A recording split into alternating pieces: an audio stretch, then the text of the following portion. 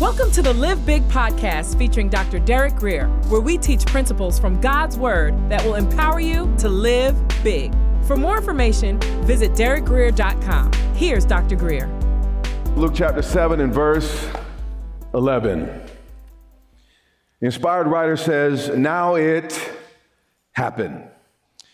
This was a big deal because it was the first time that Jesus had raised anyone from the dead. And what he proved was that, not even death could challenge his power. I want you to think about it just for a moment. If your Savior can overcome death, what is your problem? What is your mountain? What is the impossibility that you're facing? Now, it happened the day after. With Jesus, the adventures are daily. Every day is another chance for him to do something just outrageous and amazing. But it says here it was the day after. And it's connecting this next happening to the last happening. And Jesus had just healed the centurion's servant the day before. And unlike Elijah and Elisha, who had to enter into the house, in one case go up into actually a bedroom, one prophet actually laid on the child, and then the child sneezed and the whole rest of it. But the short of it is, Jesus spoke just a word, and the man was cured. He didn't have to go in the house. He didn't have to touch the man. He just spoke the word, and the man was made well. And the people hadn't seen anything like this before. There's more power in one word from God than the weight of all the human dysfunction combined. So the day after that great miracle, Jesus did even a greater miracle. And he went into the city called Nain, which was about 9 miles south of Nazareth. And many of his disciples, now it says many of his disciples, went with him. So of course, by now, the 12 disciples are present, but Jesus had impacted many lives. In fact, later on, he anoints 70 other disciples. And matter of fact, when Judas hung himself, they said, listen, we want someone who has been with us from day one to fill his shoes in his place, meaning that Jesus did not just travel with the 12. Actually, the Bible says elsewhere in Luke that women traveled with him. So he had female disciples. He had male disciples. So the bottom line was people from all over began to trust Jesus. And it says this, and many of his disciples went with him, and conjunction, 2 different groups of people, and a large crowd. So notice Luke distinguished the disciples from the crowd. There's a marked difference between those who just attend and those who surrender. And now the question for you is, which group do you belong in? If God was writing a story today about, there were some disciples in the crowd, which group would you belong to? And when he came near the city gate, under Jewish law, dead bodies were considered unclean. So burials didn't happen within the city gates, they happened outside the city gates. And some pain, some hurts in life, you don't want a whole lot of reminders around you about them. And I think that's part of the reason why God required this under the law. And behold, a dead man was being carried out. Funerals typically happened the same day. They didn't have refrigeration like they do today and didn't do some of the same things that we do. So the point is, the situation was fresh and the emotions were still raw as Jesus came upon this situation. And it says that this man was the only son of his mother, meaning this was her only boy. And in that culture and in this time in the ancient world, a mother's son was the only thing she had to support her in her old age. And here, this boy is gone. Then it says on top of that, she was a widow. Again, there's no Social Security, there's none of that. And if her boy doesn't take care of him, she's in trouble. On top of that, she didn't remarry. So she already lost her husband, now her son, both gone.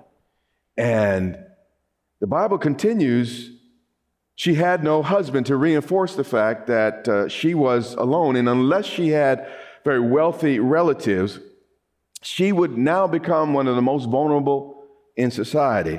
And she'd have to depend on the public charity. She'd have to beg. Women were not hired to work out in the fields so much, and you really couldn't get a great job. So the rest of her life shifted. It's just amazing what one day can do and how it can change just everything sometimes. And this was a situation with this woman. It says, and a large crowd from the city was with her. So we see an image of this huge parade following Jesus. And they're coming toward the city of Nain. But as they're coming toward the city, another large procession was leaving Nain, heading toward the surrounding hill for burial. Now, this meeting here was unintentional, but how many know with God there are no accidents? And when the Lord saw her, custom required that the bereaved mother walk in front of the casket.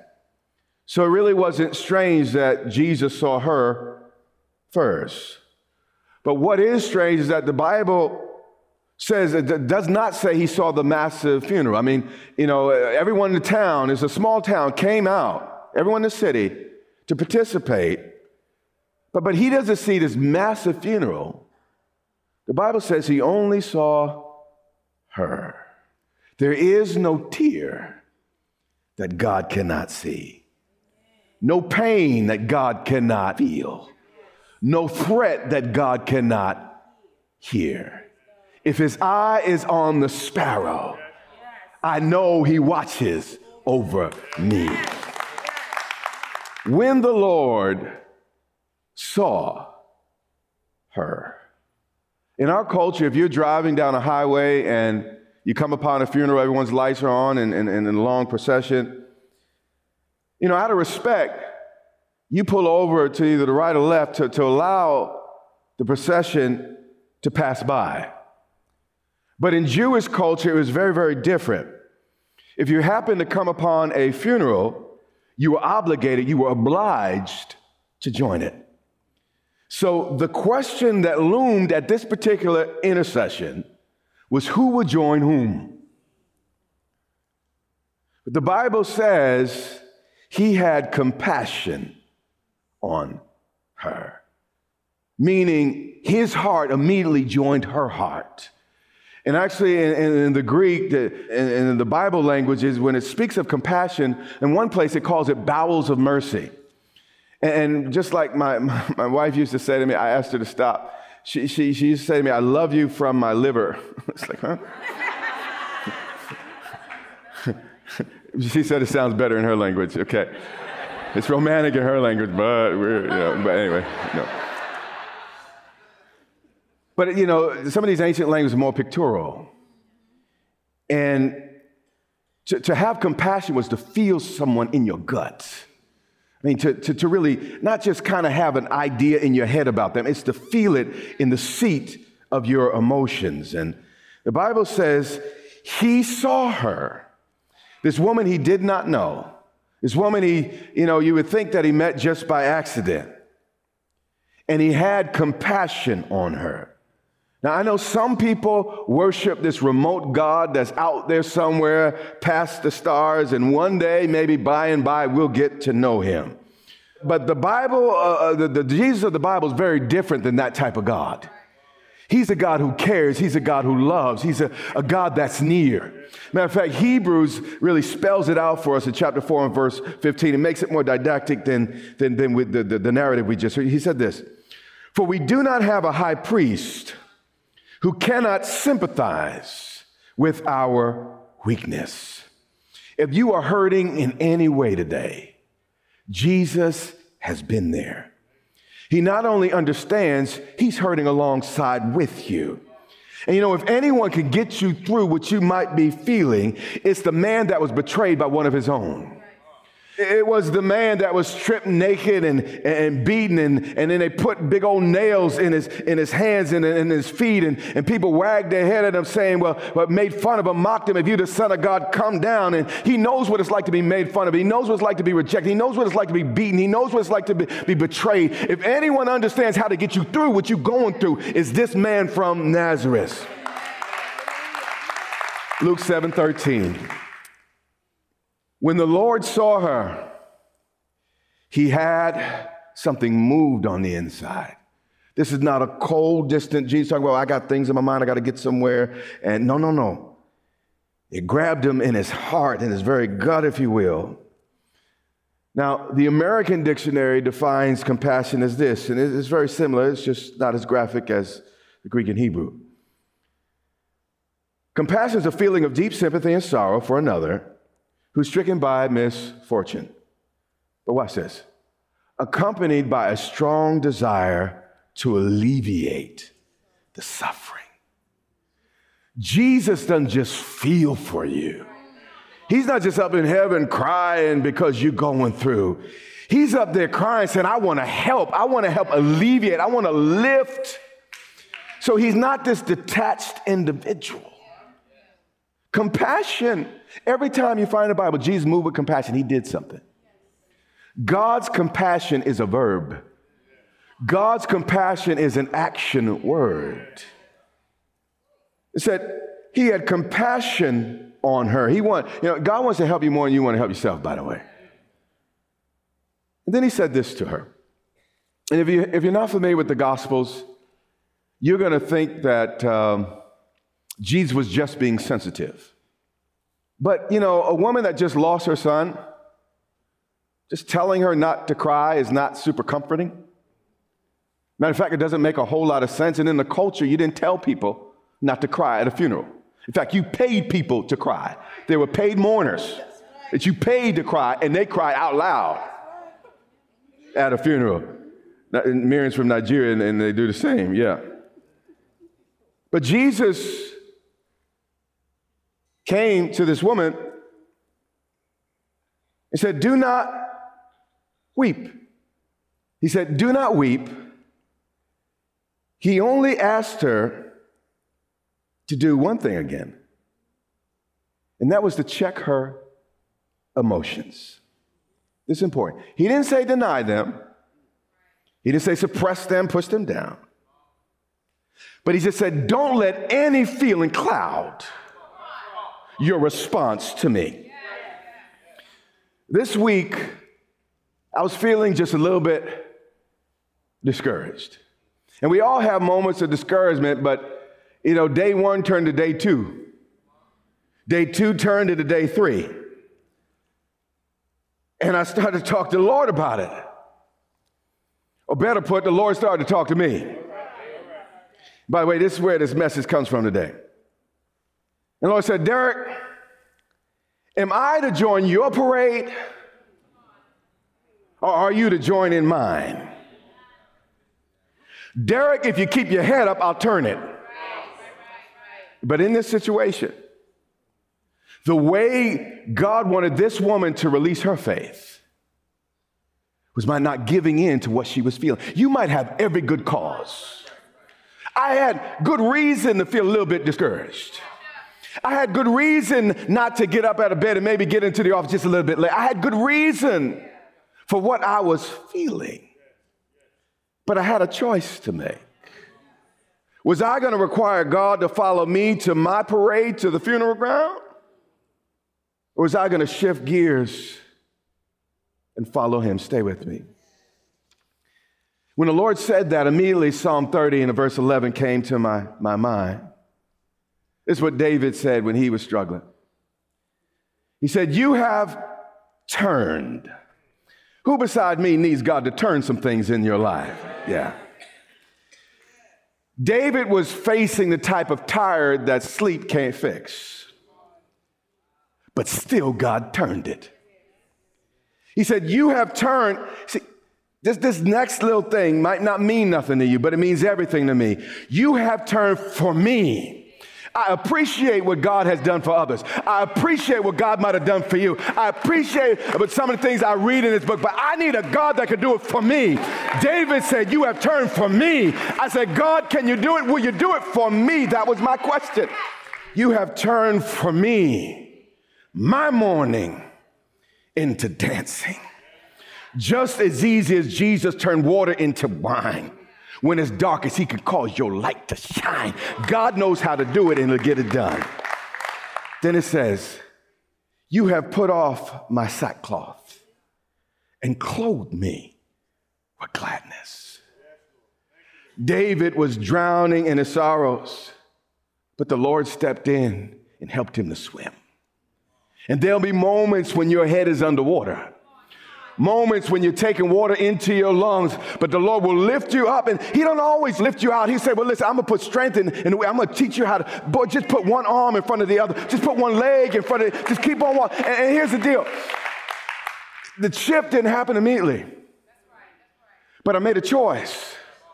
And instead of just going with the current that was leading me down, I started swimming against the current. And amazingly, I reached the shore, and I'm happy now. You hear what I'm saying? But sometimes you gotta put one arm in front of the other arm, and you got to move it, and God will teach you how to swim in the midst of your challenge.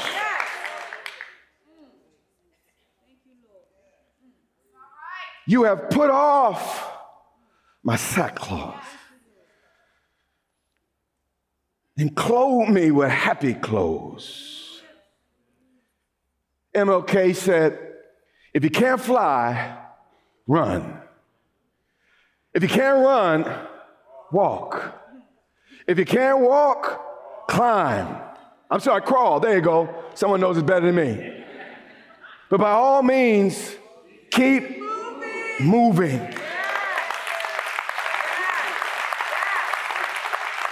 But you got to keep your head up. And life will try to do this. You got to keep your head up. That's why the scripture says, I look to the hills. You got to keep your head up to look to the hills. From whence cometh my help. But you got to keep your head up. You got to keep your head up. If I could rap, I would. Because the next line goes, ooh, child, things are gonna get easier. Ooh, child, things will get brighter. One more time. Ooh, child, things are gonna get easier. Ooh, child, things will get brighter. That was Tupac, by the way.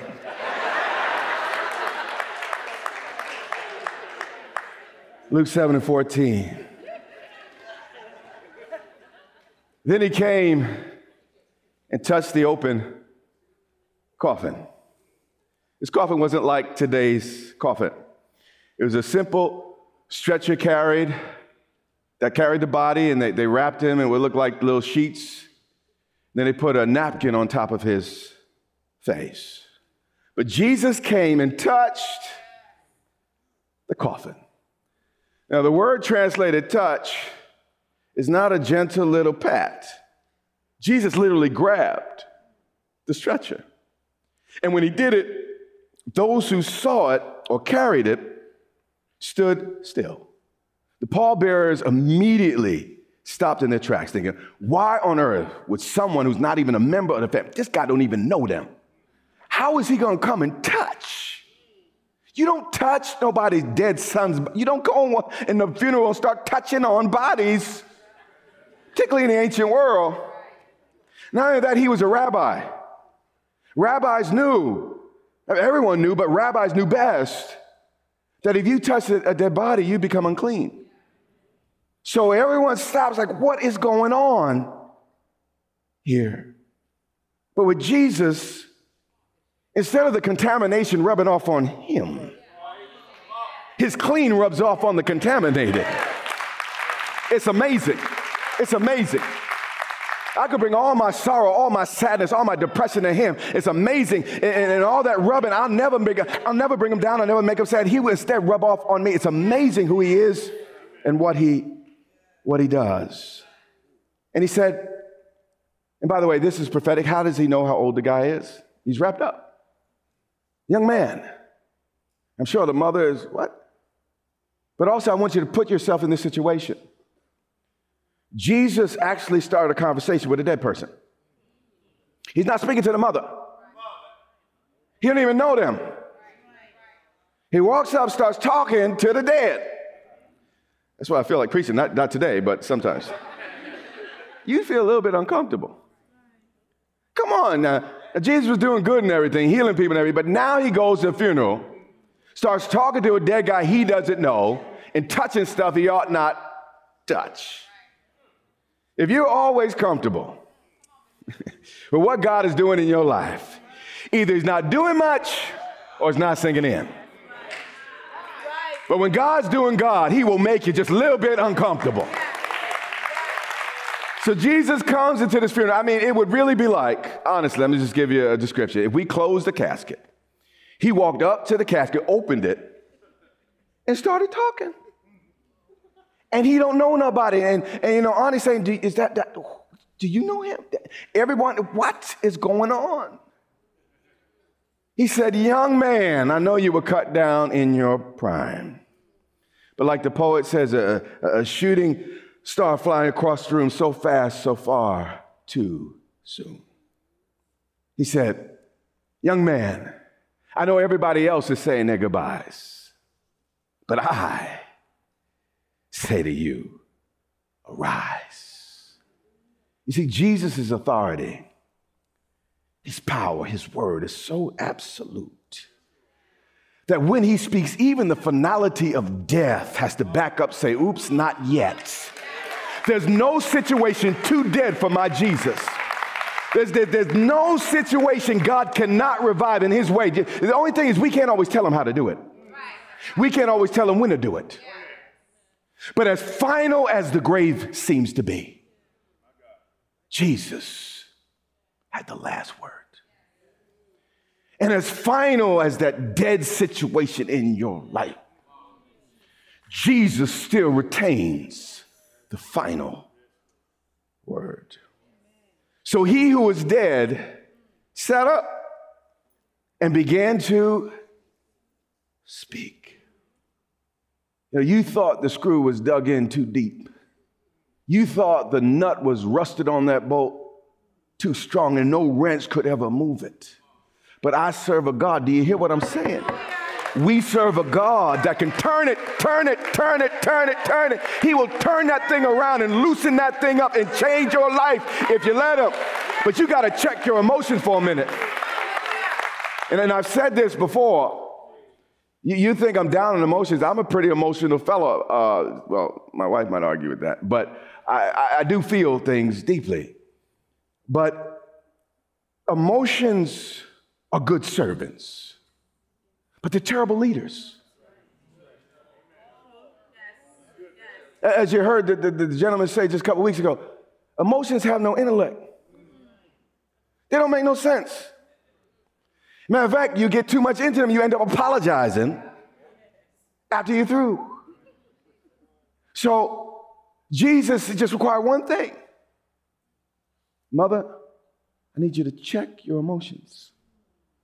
And what I felt God saying to me is, Derek, if you want to get to me turn this, you're going to have to check your emotions. The NIV finishes the sentence this way. And Jesus gave him back to his mother. Now, the first time the boy was given to the mother, just through the natural order, you know, the birds and the bees and those types of things, just a very natural event. But this time, the baby was given back by God himself. You have been listening to the Live Big podcast with Dr. Derek Grier. For more information, visit derekgrier.com or follow Dr. Grier on social media.